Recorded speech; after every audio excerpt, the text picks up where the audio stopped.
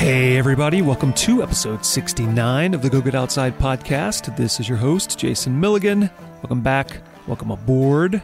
The hiatus is over and we are officially beginning season 4. A lot of things have happened in the 5 months since we've been doing this show, one of which is Erica and I have moved. So instead of recording this intro from her closet, I am sitting in our super cool cricket-infested backyard. So if there is a low hum of crickets in the background, that is where they're coming from. I also made sure not to squander those months, so we have already recorded half of this season. And if you've never gone to our website, gogetoutside.com, you should definitely go check it out. We have completely redesigned it, and for the first time, it is easy to navigate through all of the past episodes. We have multiple ways for you to pick and choose how you want to find the episodes. You can sort them by season, by topic. It is easy to navigate from one episode to the other. So now I would say that the website is the number one best place to consume the show. We have improved and updated the individual show posts, and we are incorporating more media. So expect a better presentation of all the information, all the links, all the photographs from our guests, but then also any videos and other media will be included in a much more enjoyable manner than in the past. But that is enough about the podcast as a whole. Let's talk about today's show.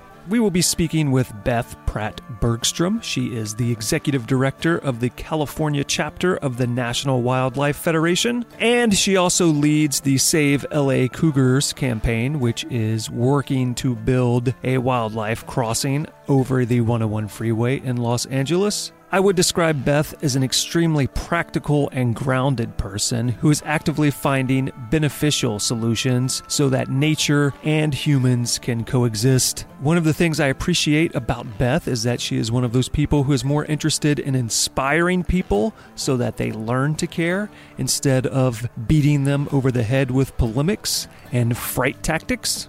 So let's start off this season talking about urban wildlife with Beth Pratt-Bergstrom.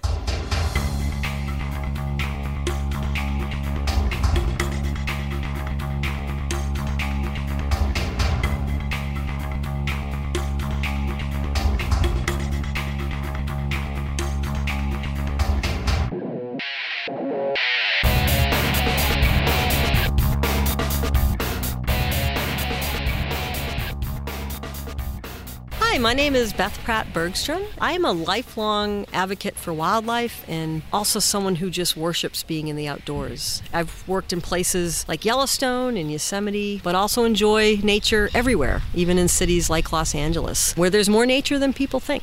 My current role is the Regional Executive Director for California for the National Wildlife Federation, and I lead the Save LA Cougars campaign, which is to build a wildlife crossing, the biggest in the world, to help save a population of mountain lions from extinction, but also to help all wildlife in an urban area, which to some people is like, what, there's wildlife in cities? So I have the best job in the world, but personally just make sure I'm outdoors anytime I can be.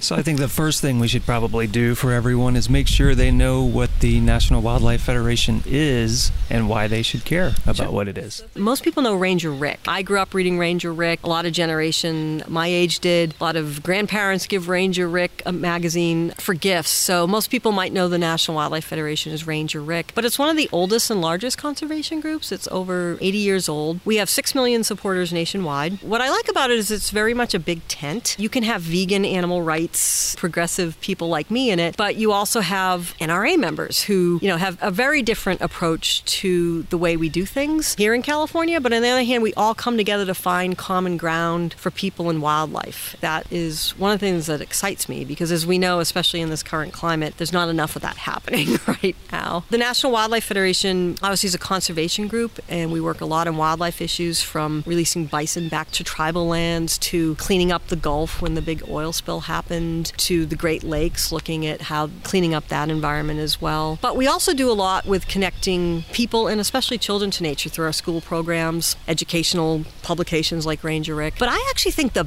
best thing we do that really makes a difference for both conservation as people is we have this certified wildlife habitat program. And we have all this free education about what you can do in your own backyard to help wildlife. Planting native plants, putting in a bird bath, putting in a bat house, all these things that both help people because you're increasing your green space in your backyard or schoolyard or business, or even you don't even need a yard. You can do this on an apartment balcony. So you're bringing more green into your own life, which studies have shown provide great benefits to you. But also you're creating habitat for wildlife that was taken away. It's easy to do, it's accessible, and we have over 200,000 nationwide. That becomes a conservation success story that every citizen can participate in. And you are the director for this region, correct? So is that specifically California or the Southwest or Western U.S.? So I'm the regional executive director for California. We have 7 regions nationwide, and I'm the only region that is one state, but I'm the biggest region. And of course, it's California. It's a nation state, right? So how did you get involved with that? Were you a kid that grew up already immersed in this, or is this something you came upon later in life? How do you go from little bitty Beth to Beth that is now the regional director for California? It's a good question that I ask a lot of people too, because obviously my job is to get people connected to the outdoors and to wildlife. So I'm always interested how they came to it. And I think most people who are in this work or who just love the outdoors or wildlife, most of them answer they got it from their parents. And I am no different. My parents loved to be outside. I wouldn't say they were athletic. It's not like they were outside doing really strenuous things, but we would go whale watching on Cape Cod. We'd walk on the beach a lot. We had local woods, Carlisle State Forest. We used to go to every weekend and take the dog, and we would walk the trails. So I just had a childhood, very lucky childhood, and what I want for all kids, no matter where they grow up, whether it's LA or a rural area, I just had a childhood of outdoors, and my parents were also like animals, so that's where I got from them. I think I also got it though from watching things like Born Free and Mutual of Omaha's Wild Kingdom, which really connected me to wildlife that I didn't have, because obviously in suburban Massachusetts in 1970s, the best I could hope for was a squirrel or frogs. It's interesting to me that wildlife is starting to come back, and where I grew up now has coyotes and deer, which did not exist when I was growing up. But the best I could hope for back then was frogs and squirrels. So watching these shows about lions and wildlife in Yellowstone really inspired me. So it just was about getting to this role, which is really the role of a lifetime, just being true to my values, which is working in this field. I have a biology field undergrad. Although I'm not a typical tree hugger, I also have an MBA. So it's always been for me about how do we make change in the world work in the context of our capitalistic system, because for better or for worse, that's what we got.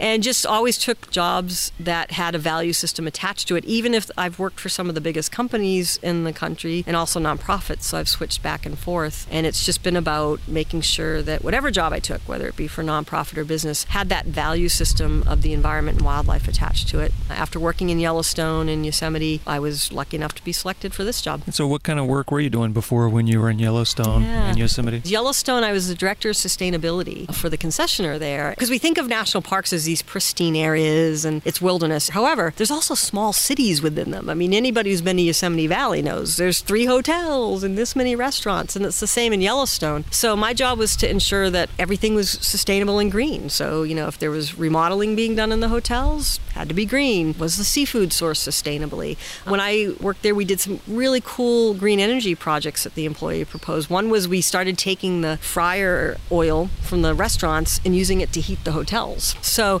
it was a really fun job in trying to improve the quality of the sustainability initiatives in the park. It was great because both the Park Service and the concessionaire who I worked for, Zentera, was really behind it. But it was not just the internal, it was also about getting park visitors to make the connection and to get them to change their behavior, because climate change and issues like pollution, those affect parks too. So we did some really creative stuff. One of the things we opened was a store dedicated to education about how climate change affects wildlife. So we'd have cute stuffed animals like this, but there'd be messaging. She's holding a stuffed animal. Yes, sorry.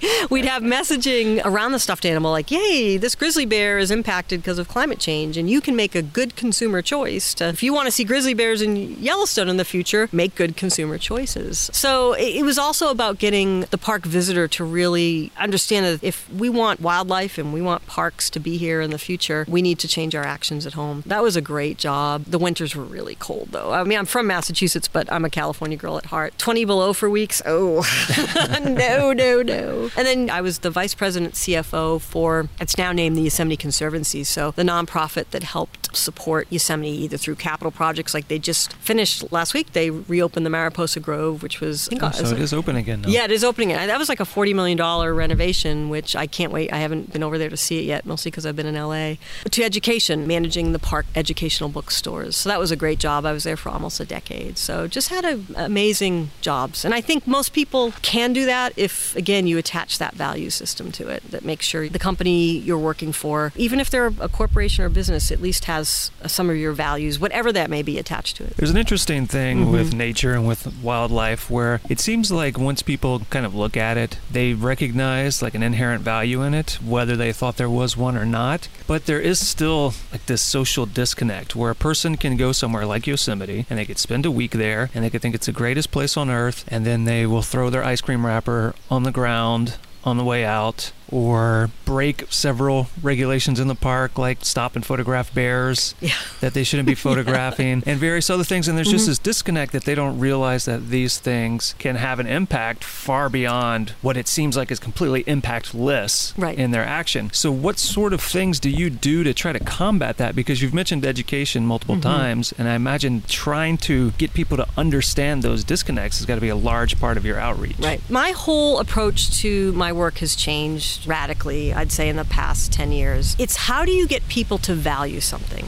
We have less success with the word education, and I don't want all the teachers in my education department to get mad, because that is vital. We need educational processes, we need educational materials, but those are almost for people already down the road of a value system. Right. It sounds like homework, and so you have to already want to do the homework to agree to do it. Right. So what I have really shifted to is you have to first inspire people to care and to value something. And then that stuff, you don't even have to really work that hard at that point. This mountain lion work we're doing down here has been, I think, proof that this can really work. And it's because I think as environmentalists or conservationists or whatever-ist you are, or whatever you're trying to change, we kind of forget why people do care and why they get involved. You know, I bet if you asked yourself, like, why did you get interested in the outdoors or the environment, or why did you become an advocate for wildlife or the environment? It wasn't because somebody, when you were in second grade, said, oh, you're a bad person because you're littering, climate change is killing the planet, or the Clean Water Act's important because you're a polluter. Now, those are all true statements and important ones, but you got probably engaged in the outdoors or started liking wildlife because something captured your imagination. For me, I had frogs in my backyard when I was little, and I used to love those frogs. And then I would, again, read these books like Wind in the Willows or Watch Born Free. We tend to skip that step these days. And for kids that miss that value system, the approach to adults be, well, you're bad, so you have to fix something. So again, I've really been focused more on trying to inspire action by getting people to love something first. That's really been the approach to the work we do, not just in LA with the Cougars, but all the work we do in California. And this is different than the other regions. We've focused on urban areas, getting people really jazzed and excited about what they have in their urban area. So in LA, it's this wonderful P-22 who happened to march into the middle of the city, and you see how it's captured people's imaginations who normally wouldn't be excited about wildlife. We have people that give to this campaign who's never given to NWF or wildlife organizations before. But more importantly for me, like I'm in the schools a lot, you have kids. This one parent told me their little boy thinks P-22 is a superhero, and he puts a cape on and he walks around saying, I'm P-22 and this is how I solve things. So you're actually getting people to be comfortable with admittedly a dangerous predator in their midst, although the risk is so low, and to connect with the native wildlife in a way that they haven't.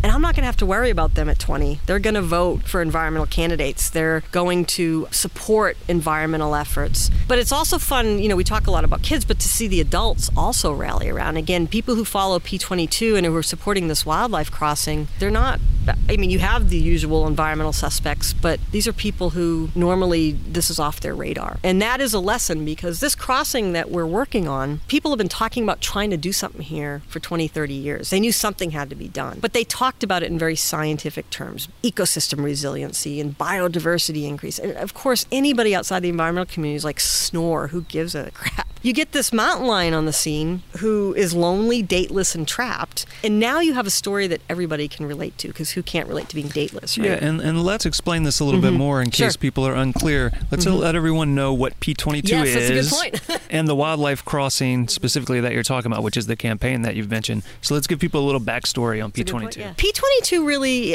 he's got an amazing story, again, that really changed my approach and view of conservation. As I told you, most of my career I had spent in national parks. And many who came up in my generation and was schooled in conservation, this is, you put the wildlife in places like Yosemite and you check the box. You saved them, and people belong in cities and wildlife don't. Everything's separate. Everything's separate. Keep the two. We're somehow part of an ecosystem that depends on each other, but we should be separated. And of course, now I see the ridiculousness of that. Wildlife doesn't see city boundaries. And of course, why would you want to keep people separated from wildlife, right? So I had just taken this job. I had read the story of P22 in 2012 in the LA Times. And I first thought it was like, although fake news wasn't a term back then, I first was like, there's no way that's true. There's no way a mountain lion's living in the middle of LA. Like, that's just not. But I called up the National Park Service biologist who's named in the story, Jeff Sikich, who's amazing. He's doing groundbreaking work along with his partner Seth Riley on the research on urban cats. It's never really been done before. I mean, mountain lions have been studied in rural areas. But I called him up, and he was gracious enough to take me around in Griffith Park, where P22 had ended up. P22 had grown up here in the Santa Monica Mountains, which they know from DNA testing. But he traveled, who knows how many miles by the crow flies, it's about 40,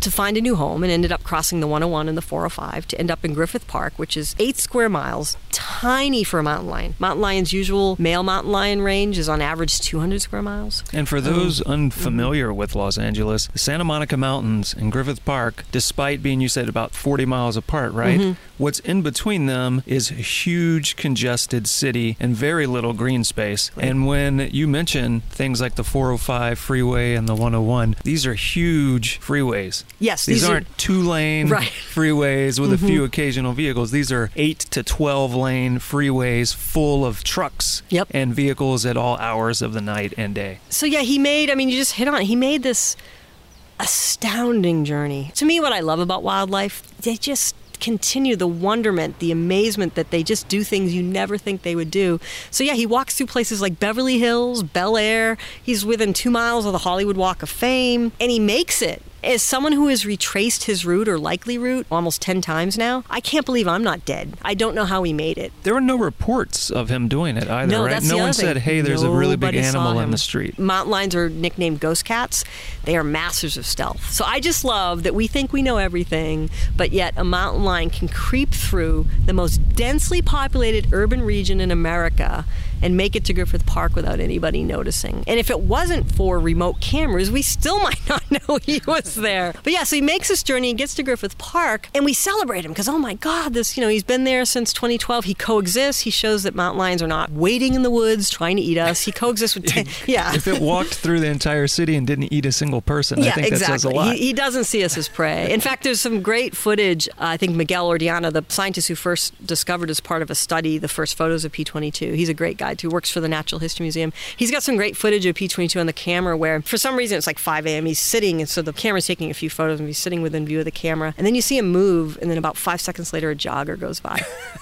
So that jogger never knew. But it just shows he doesn't see us as prey. And I can never say P22 wouldn't attack somebody. I could never say any wildlife won't. But the risk is so low. If you really are worried about your own safety, don't get on the 101. Mountain lions have killed, by some estimation, some of the early reports we don't know, is 6 people in California in 100 years, which of course is terrible when it happens, but 6 people in 100 years, step ladders have killed more. So you just have to put the risk in perspective. I am obviously considering passing legislation to remove step ladders from all of Los Angeles. Exactly.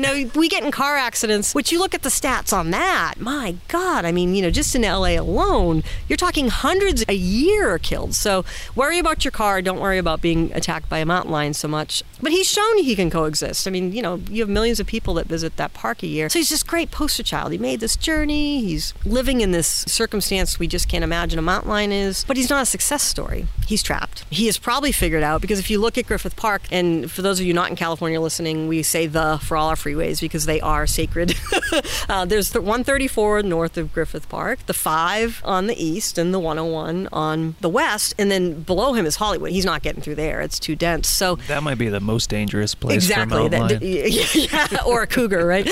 So he's trapped. I think he's figured out, you know what, there's plenty of deer here, and I'm not doing those freeways again. When we've retraced these routes, we've used bridges, but I've stood there and watched the traffic even at 2 a.m. running across 10 lanes of traffic. I mean, what a brave animal. I wouldn't do it. But he's trapped. He's never going to have a girlfriend. He's never going to pass on these incredible genetics of his. What he's done quite effectively is illustrate what's happening to all his relatives in the Santa Monica Mountains, which is genetic isolation. Which, again, when the scientists talk about it, they'd use very technical terms with everybody. Now they're like, oh, I get it. He's a dateless mountain lion. He'll never have a girlfriend. Oh, right. That's the problem. And that's what's happening is in this entire Santa Monica Mountains, the 101 freeway has essentially become a unpenetrable wall. So you have a population south of the freeway that cannot get out for the most part, and then new blood north of the freeway can't get in. Most mountain lions who try it die. And so what you're seeing is a lot of inbreeding. So the mountain lions that do live here, like some kittens a couple months ago or whenever it was released, the father was the female's grandfather, great-great-grandfather, and great-great-great-grandfather, right? So you're seeing what the scientists are showing through their study is the genetics are collapsing, and they modeled, and indeed, if we don't intervene, within 50 years, they will die out because of genetic defects. They just won't be able to breed anymore. It'll be the genetics just won't make it work. Much like what the Florida panther went through. What we need to do is we need to help these animals get in and out of this pretty much formidable barrier, which is the freeway, which we didn't think about. Again, back 50 years ago, or whenever the freeway was put in longer than that, nobody thought about this. We were still in the mind that, oh, if we have an island of habitat over here and an island of habitat over here for wildlife, we're good. But science now shows us it doesn't work. Islands don't work. Animals need large-scale connectivity. And mountain lions who have large habitats especially, they're going to feel the most acute effects of this sooner, which is what we're seeing with this study. But what these same scientists are showing is this is causing the same problems in salamanders and birds. This isolation, they are slowly genetically declining and becoming isolating as well. And anybody who studied Darwin, even in middle school, knows isolation's not good. Even in humans, there are examples of times where the gene pool has been made extremely shallow, and it leads to extremely sickly people who cannot compete with those outside of their community. And that's what's going on with these cats. The study showed that they have at best 50 years before they genetically collapse. But what that doesn't take into account is we're in an urban area and these cats face other urban threats, again, like getting hit by a car. So when you think of the entire Santa Monica Mountains and even to Ventura, to where P-22 lives, and Griffith Park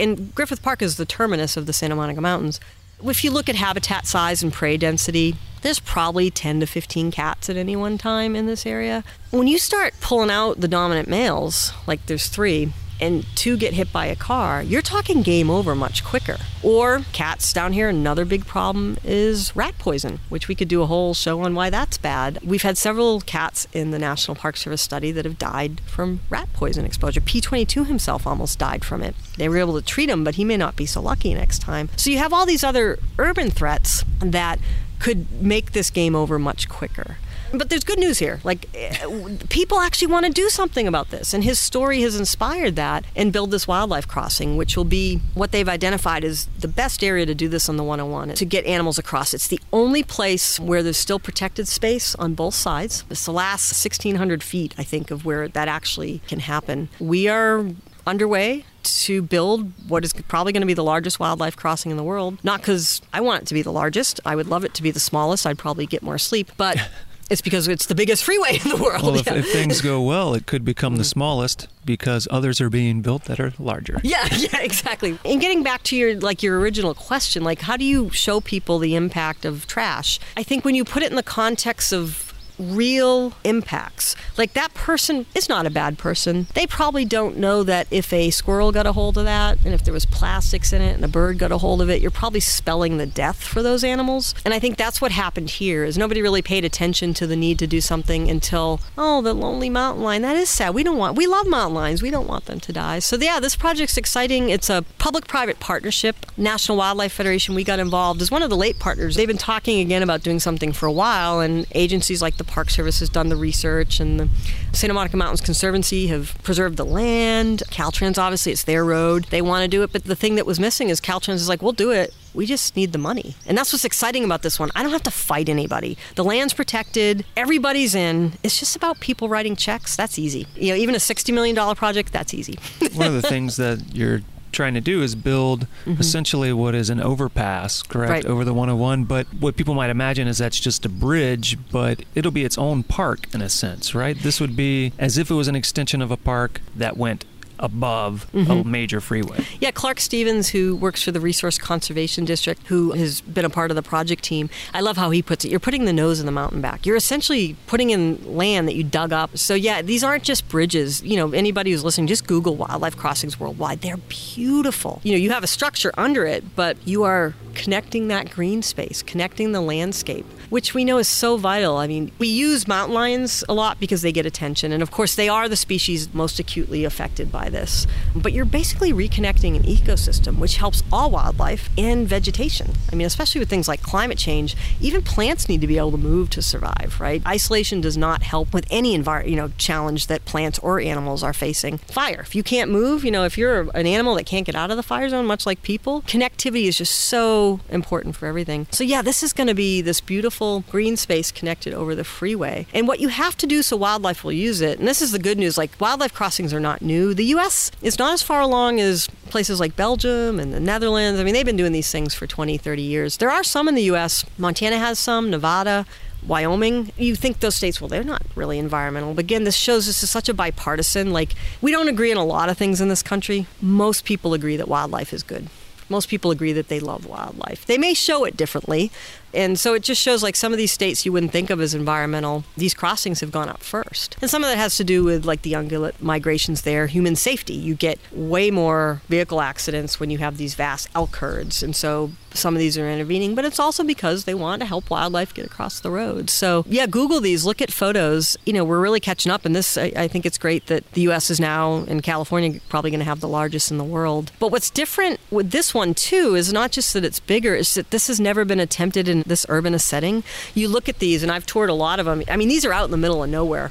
I toured one in Wyoming. The DOT guy there was telling me that they get a lot of traffic, 10,000 cars a year.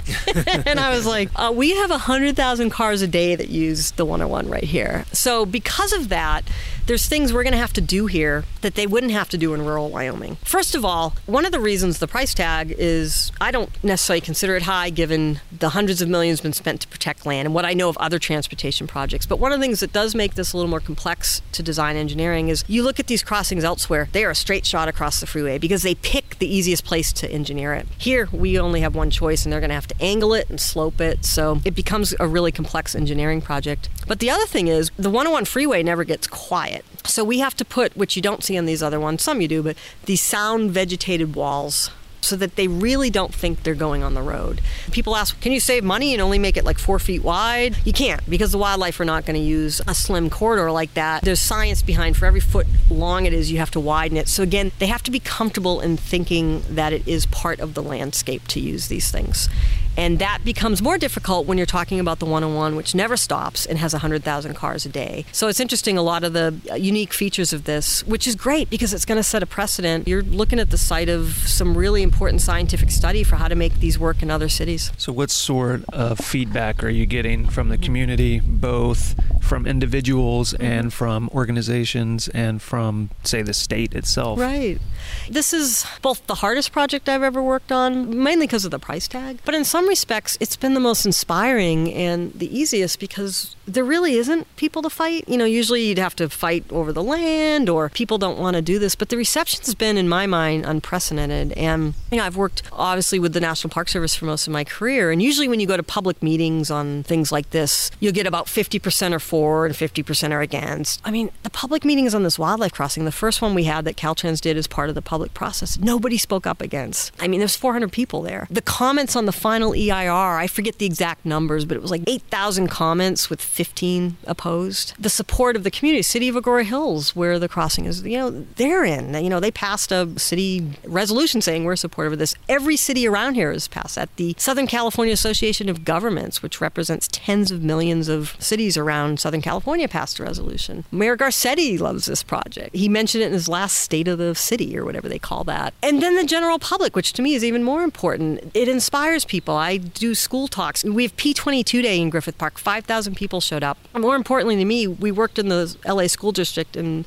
some of the other districts, and kids studied wildlife crossings and the mountain lions. And then at P22 Day, they had models they had built. It's not that there's no opposition, but it's pretty slim. It tends to focus on two things. One is, this is California, and one of the other reasons that this is not as heavy a lift as it would be elsewhere is California is the only state in the country where mountain lions cannot be hunted for sport. And that was passed in 1990 by Prop 117. But the history of mountain lion protections, again, very bipartisan. Ronald Reagan got involved. It was just something, a shared value of California. So what you have here is most people in the state, time and again, prove that they want mountain lions on the landscape, regardless of whether they're dangerous or not, that they are part of the landscape. And that's been voted by ballot measure. When P22, those of you who don't know, he lives in Griffith Park, and he one day happened to, the LA Zoo is in Griffith Park, munch on a koala bear.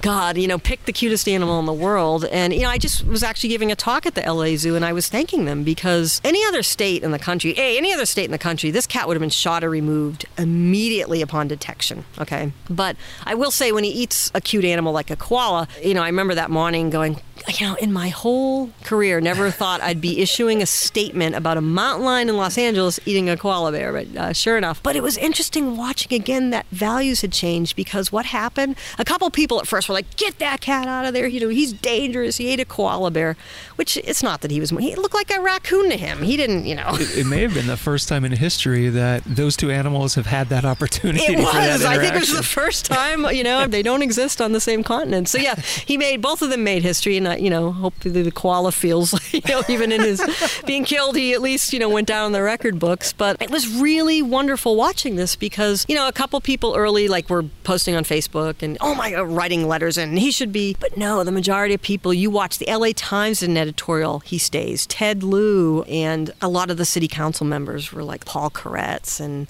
others were like, hey, no, that cat belongs there. It was marvelous to watch. People were writing in, 10-1 letters to the LA Times. No, he's not more dangerous, and indeed he belongs there. The koala doesn't belong there. But most notably, the LA Zoo, the director, was wonderful. He came out and said, our bad, our fence wasn't big enough, we'll do better, not P22's fault. And I thought that was a wonderfully progressive view for a zoo to take, and they are, and to also recognize that the native wildlife was important. So again, it gets back to that, these values have really changed. That was a long lead into that. I think the opposition really comes down to, there are some people who don't think mountain lions should ever be on this landscape. And I'm never going to convince them otherwise. Luckily in California, because of this value system, that's not a lot of people. But those people I can't convince. What I can only present as the facts is this crossing is not going to bring more mountain lions. Mountain lions are already here, and mountain lions are extremely self-regulating. You're never going to have an overpopulation of mountain lions. These guys are solitary creatures who fight to the death. The reason P22 had to leave is because the dominant male at the time would have eaten them. So they're extremely self-regulating. So this is not going to bring more mountain lions. It's just going to ensure that they continue in the future.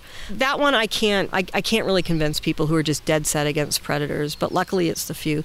The other opposition I think is, oh my God, you're spending $60 million in taxpayer money. I mean, my God, there's hospitals that need fixing and roads, and that's one of the reasons National Wildlife Federation, the organization, committed to raising the majority of the money for this through private funds. So we have people like Leonardo DiCaprio Foundation who gave, and the Annenberg. So we're really going after private dollars here. The only public funds we are using are funds that have to be spent on conservation. They are earmarked, you can't change them. But for the most part, we're asking the philanthropic community to step up and put their money here so that we aren't taking away from other projects. Most of the people who come in on that side, like, you're wasting money, once it's like, oh, well, you're not wasting taxpayer money, and yeah, Leo has the right to give to whoever he wants. So that's mainly, I'd say, where we've gotten opposition. But for the most part, and this is why people like Leo and the Annenberg have given, they've seen the grassroots support for this. This isn't just three environmentalists saying this has to be done. This is an entire region saying we want to do this for mountain lions, combined with the science saying this is necessary. So what is keeping it from happening? Is it strictly that it costs $60 million and $60 million haven't been raised yet? Well, right now, nothing. For $60 million, I like to divide this into 4 phases. I mean, this thing is underway, so it's not that it's stopped. But yes, what could stop it is money.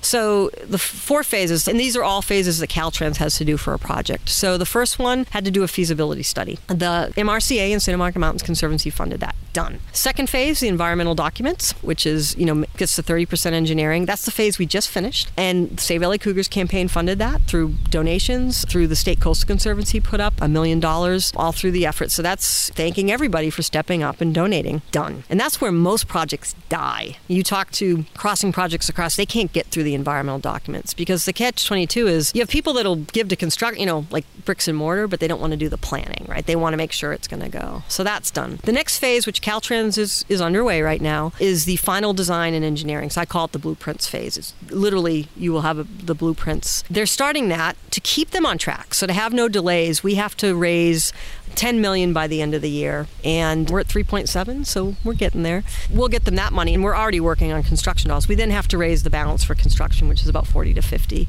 I never say easy when I talk about a $60 million project, but that's 2 people writing $25 million checks to get their name on it. Listeners out there, if you've got spare $25 million, you can get your name on this crossing. Yeah, we can help you make that happen. Yes, no problem. We do have recognition for lower levels if you're like me and can't afford that check. But that is, once you have the blueprints, the fundraising becomes less challenging because the project's ready. And plus, naming opportunity for 100,000 cars a day. But yeah, so it's underway, and really at this point, the most significant obstacle to stop this is we don't meet our fundraising targets. So people listening that are interested in this, what can they do to find out more about it and get involved? And maybe you should mention the little cuddly creature sitting in your lap. I know, my new support animal. So if you want to get involved, www.savelacougars.org is the official website. There's an email newsletter you can sign up for. I won't spam you. It comes from me. If you want to help volunteer, if you want to donate, of course. With this, we've done creative things, again, that get at both fundraising, but also that value system change and getting people more comfortable with native wildlife. Things that we've developed, like the one you're talking about, who's sitting on my lap. This is a custom P-22 plush toy, which I can't stop hugging because... She has sincerely been hugging it the entire time we've been talking. It's true. Well, he just feels so good. Now, most of us would love to hug P-22 in real life, but realize that's probably not a good idea. Yeah, you may regret it. Yeah, you may regret it. Please don't try that at home, kids. But you can hug this one. He comes with his own collar and P-22 tag. This is just an example of one of the things we do to help raise money. And the other, I have a P-22 t-shirt on. So on that site, you can also go to our store. We have Cougars of LA trading cards. We have P-22 cast paw prints. And 100% of the proceeds for all these things go right back into the campaign. So just to give you some idea, like this P-22 plush, he's not available yet. The one I'm holding is the only one in existence. Just takes a long time to produce these things. He'll be available in October at P-22 Day, which you should mark your calendars, October 27th, Griffith Park. 5,000 people came last year. Lots of fun exhibits on wildlife. We have bands. Quezal, the great LA band, is performing again. But these will be available for sale starting then. If we sell all of them, we raise $50,000 for the wildlife crossing. It's not $60 million, but it all adds up. Plus, you get this wonderful toy. We have some fun t-shirts and other items. But my other favorite is the Cougars of LA trading cards. They're a set of 50 that have the biographies of the mountain lions and the study, so you can learn more about them. And we also donate those to schools so they can use them for education. P-22 and this wildlife crossing have become very large passion projects for you, and they have led to things such as what I watched last night, which was your TEDx talk. Oh, yeah. And you either recently have or are about to release a book. It's correct? out. Yeah, it already came out. Yep. So tell us about those 2 projects and how those came about. The shift for me from thinking of wildlife as only appropriate in a Yellowstone or Yosemite, that it actually wildlife actually should be in human spaces. It just changed my philosophy so much that it did become a passion, not only to save mountain lions, or I do wildlife work across the state. In fact, my fox and porpoise scientists, Bill and Bill, would be very mad at me right now. You always talk about the cougars. They always get the attention. In fact, when P-22 ate the koala koala bear. Bill Kinnear, who works on this project with Golden Gate Cetacean Research, he emailed me, our porpoises would never do anything like that. But I don't know. If we threw a koala into a pool with a porpoise, we might find out otherwise. Yeah, I guess we should test that theory.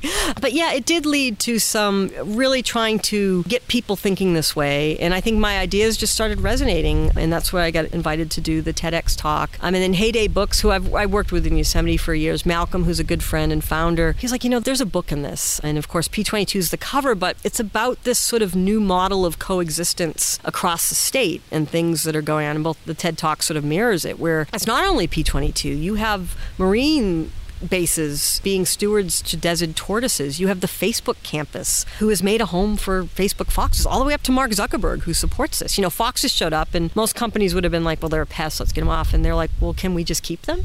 You just see example after example of this happening across the state that I thought were, again, instead of writing a book about how bad everybody's doing, let's just celebrate what's possible, which is both the TED Talk and the book. And the book, by the way, my father told me I was crazy, but our royalties go back to the conservation work. I don't get any royalties. It was important to me that it was, not so much profit for me, but let's give it back to the wildlife. But what's been great is people have said it's changed their view, because this is so indoctrinated in us that wildlife shouldn't be in human spaces. For example, when I did my TEDx talk, I worked in Yosemite, and my home, although I'm almost never there, is up outside Yosemite. Yosemite is a really important place in my life. I was married there, I was engaged there, and it's just been a part of my life for so long. One of the scientists I'd known for 20 years was watching my TED Talk, and she came up to me afterwards. She's like, oh my God, everything you said went against everything I'm trying to do in my work. I try to keep the people in Yosemite away from wildlife, and they shouldn't be. She's like, studies even show that wildlife are more stressed around people or in developed areas. I was like, well, I'm more stressed in a city. I mean, who isn't?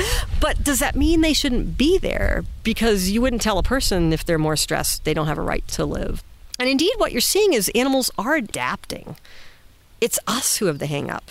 Right? It's us who are like, you shouldn't be there. But there's this whole field now of evolution of urban wildlife. It actually is sort of changing these animals, not just personality-wise, but actually they're adapting in ways that then get passed on so that they can survive. Because they have to. We're paving over this world, and I don't see us putting aside too many more national parks. But if it's good enough for P22, and that's the way wildlife stays, then we got to get over our hang-up. So it was important to me to really keep getting these ideas out there, because really what was at stake here was if we kept this thinking that wildlife could only be in these places, the wildlife weren't going to have a future. But to me, the other point, which I don't know if it comes across as strong in the book and the TED Talk, but which is just as important to me, is that if we tell people the only way you can really access wildlife and nature is to go to Yosemite, how elitist and how inaccessible. As a kid, having that access to nature, which wasn't perfect, it was the power lines and the sewage plant, but that got me through a lot of, I had a great childhood, nothing terrible, but I'd go out there, and if I was sad, it would make me happy. To not connect kids and people to what is here, and there's a lot of nature in LA that people ignore, that's denying them that same, to me, almost a fundamental right of having access to the natural world. And it honestly becomes almost a social justice issue as well, that, there's no one right answer here. White males have dominated how conservation should be looked at and how wildlife should be looked at for such a long time, but we need to be open to other views. And if someone feeding a squirrel or the ducks in a local park, as long as it's approved food, is just as legitimate natural experience as me seeing a bear in Yosemite, or having a hummingbird in your feeder in an apartment balcony, just as legitimate as me having a mountain bluebird in my 6 acres up there. So I think that to me has become just as important, to make wildlife and nature accessible, and not something that only if you have the money to get to a Yosemite that you have access to.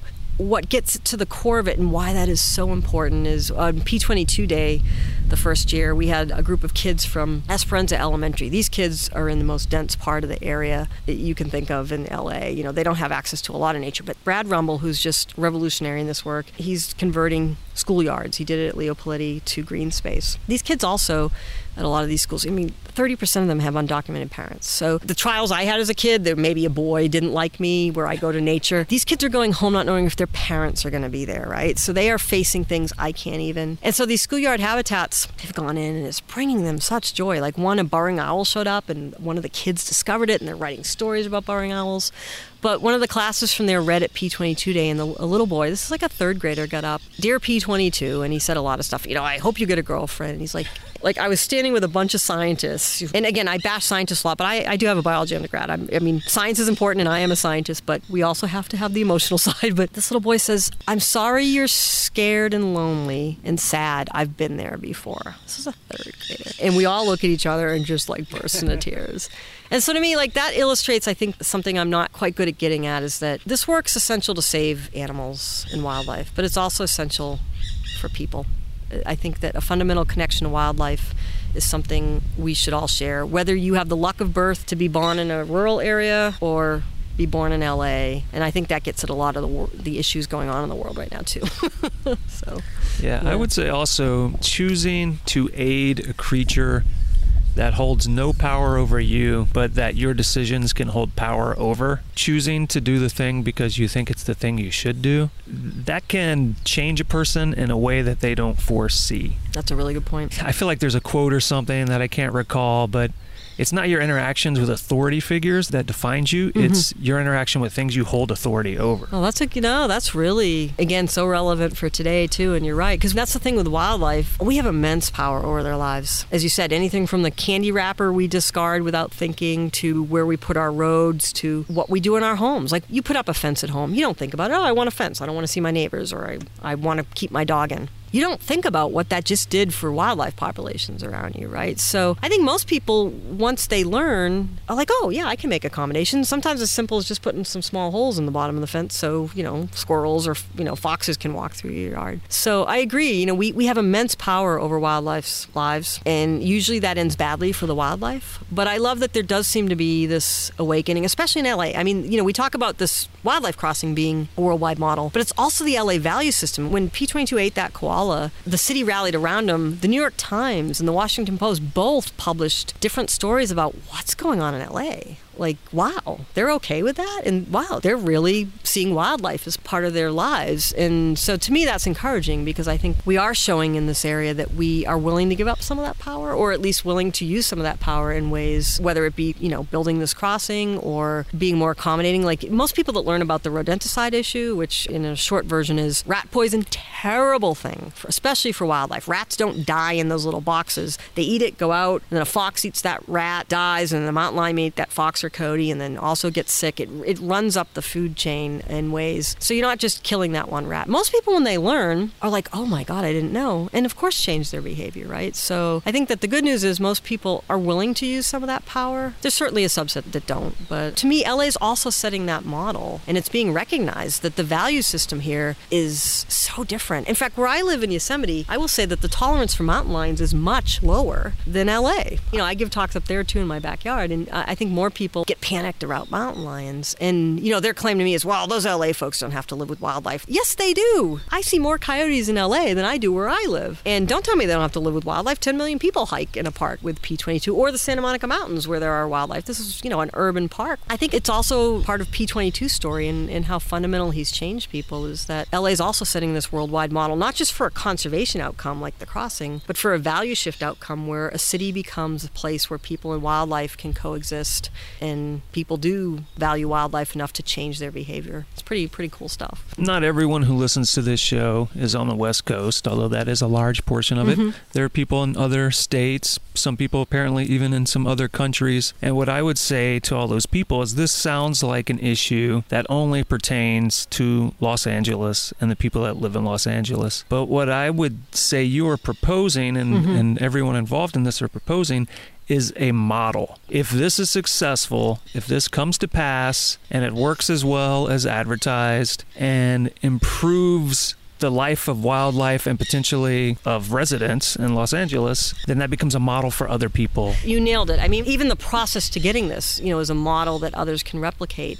So I'd say, yeah, both the crossing and, again, the value system. And I think what's cool is you are seeing other cities, if not building a 60 million wildlife crossing, like Chicago. Chicago just passed a no-kill. Like, to deal with their coyote problems, they're not going to kill them, which, as we know, scientifically doesn't work anyway. You actually breed more super coyotes who are resilient, right?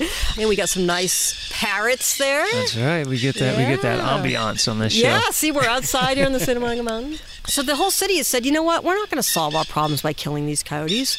we're going to step up as people and say we'll take responsibility and we're going to look at non-lethal ways to coexist with these. We had the International Urban Wildlife Conference in San Diego this last year. The Santa Monica Mountains scientist Seth Riley was on the planning committee, and it was great to hear. New York did this whole coexist campaign on their subways. So I think other cities are stepping up too, and again, I think it's because people just fundamentally do want to connect with wildlife. And this was a lesson I will say that Yosemite was really good at. When I worked in Yosemite for a decade, I came on in 1999 to the nonprofit. One of the first projects I worked on was they were having terrible bear issues. For those of us who was following at the time, bears were breaking into cars. When you say break into cars, they will literally rip a door off of a car. Exactly. Rip it off, break the glass. They can get in and out in 20 seconds. They know what model cars, how to get in. As visitation increased over the years, bear incidents were increasing. And they were after the food. The only death in Yosemite from an animal is from a deer. Shows you how, the bears just wanted your food. They weren't after people. But of course, that increased the likelihood of a conflict happening. For years, this went on. And in fact, this is one of the chapters in my book. The only solution they had was to kill the bears, which of course didn't solve the problem. New bears just broke in. And I think this is the model, and the model we're sort of using in this urban is that finally it dawned on them, this isn't a bear problem. This is a people problem. We can't expect the bears to behave. Unlike mountain lions, which mountain lions, they're never going to go in our garbage, all right? They might eat our pets and our livestock. But they're not after our Twinkies. They are obligate carnivores, it's a technical term, which means they will never go after Cheetos in our back seat. But bears will. They have adapted to life and have been very successful over eons because they eat anything. And in fact, our human food is very appealing to them.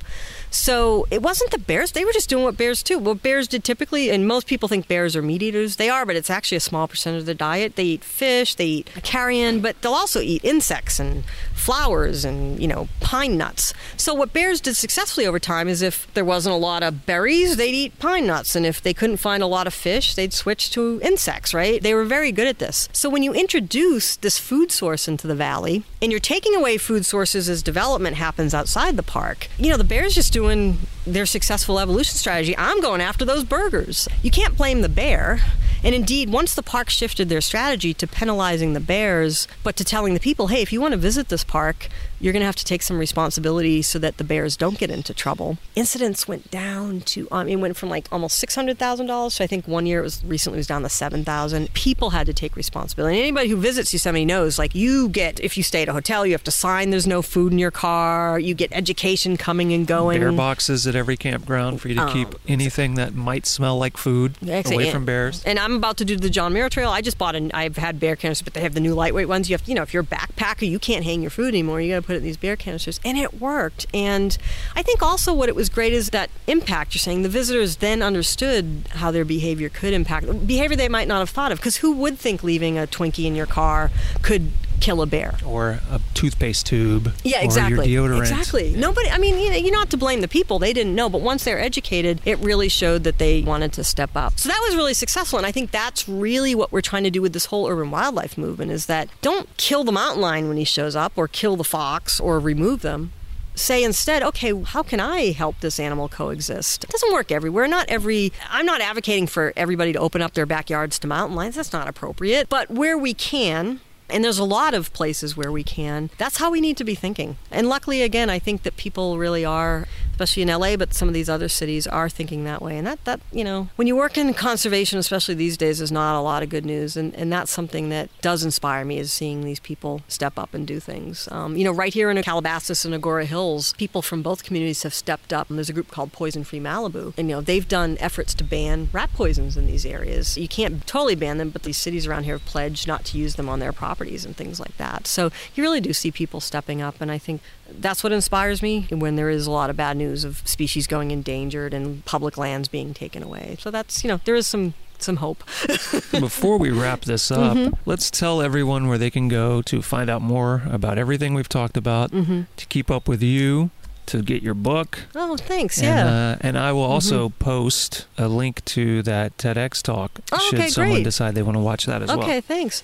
And I think what you're doing is important because the outdoors is so, for me, that is fundamental to the health of people, but also fundamental to being outdoors is the wildlife, right? Would it really be the outdoors if it wasn't linked to the natural world? So I can't say enough about, the efforts to show. And outdoors, you don't have to be a super athlete, right? I mean, I'm not. I'm about to hike the Muir Trail, but I'm going to be very slow. When I did it in my 20s, tired. Yes, when I did it in my 20s, I'm almost 50. My body was a little not as old, so this will be fun. But being outdoors, I think most of us almost expect to have that connection to wildlife and nature. So I think wherever you can be an advocate, if you're an outdoors person for wildlife and for keeping the natural world, that's important. But to follow me in my work, actually Facebook is a great. I post photos. I'm known for mountain lions, but obviously I have these projects across the state. And yes, you'll see fox and porpoise photos. See, She's made also known for pika poop.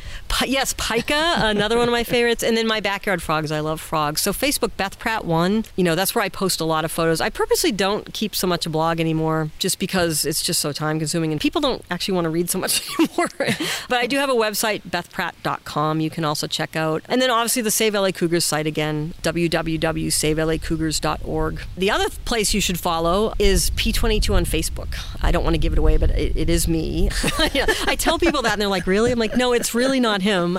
We have fun with that page. We post a lot of mountain lion photos and footage of him. So that's P22 Mountain Lion of Hollywood you can follow. And so before we go, is there any final thought you'd like to leave everyone with? Think of coexistence in everything you do in life. I think it all comes down to, if you do value wildlife, almost every action you take has some implication. So I'm not going to tell you you're a bad guy because you drive a sports car. I drive a sports car. I'm not going to tell you you're a bad guy because you take too long a shower.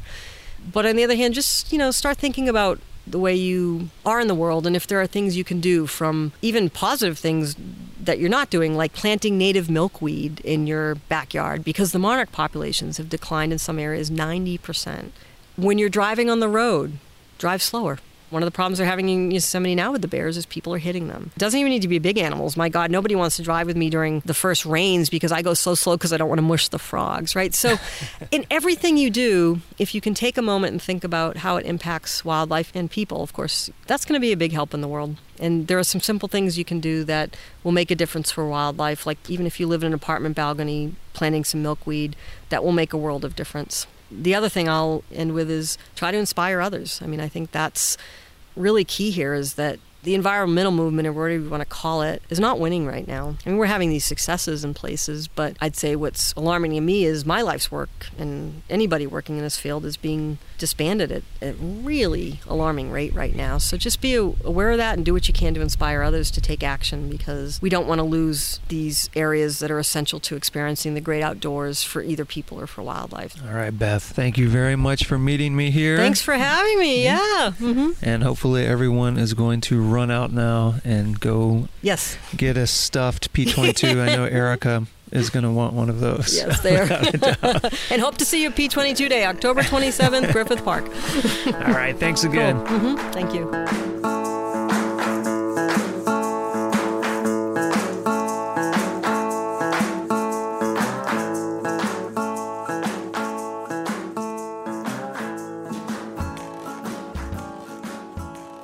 So just a quick reminder to all of you in the Los Angeles area that P22 Day is October 27th in Griffith Park. So if you are in the area or intend to be in Los Angeles, October 27th is a good time to head to Griffith Park. And now would be a great time to head to our brand new, newly revamped website, gogetoutside.com. Look for this, episode 69 with Beth Pratt-Bergstrom, and there you will find a number of things, including a multitude of links to things such as an article about the 4 new cougar kittens that were recently found in the Santa Monica Mountains. They are collectively known as P70 through P73.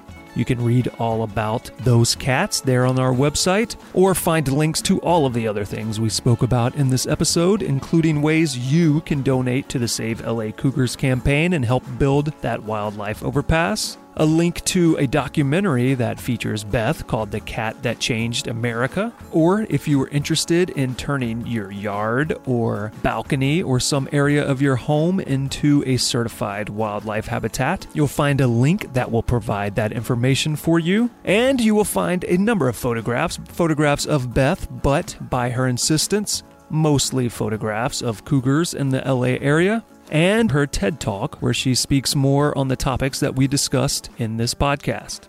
And if you should wish to get in touch with us here at the show, there are a number of ways you can do that. You can send us an email, go@butcherbirdstudios.com.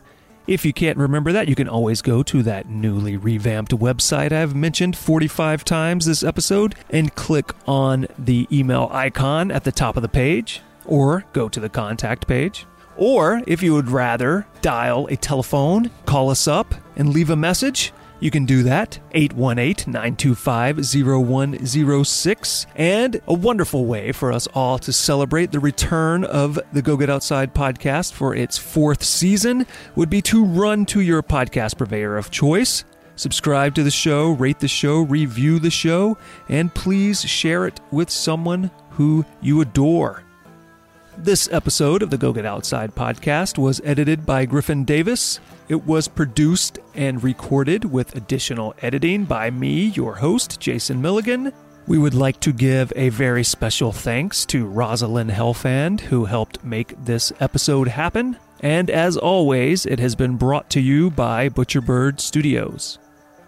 Next time on the show, come back October 1st for a roundtable discussion about the Community Science Program at the Natural History Museum of LA County. Find out how that museum has began including the general community in their research projects and how you too can get involved. Come back October 1st, Community Science. See you then.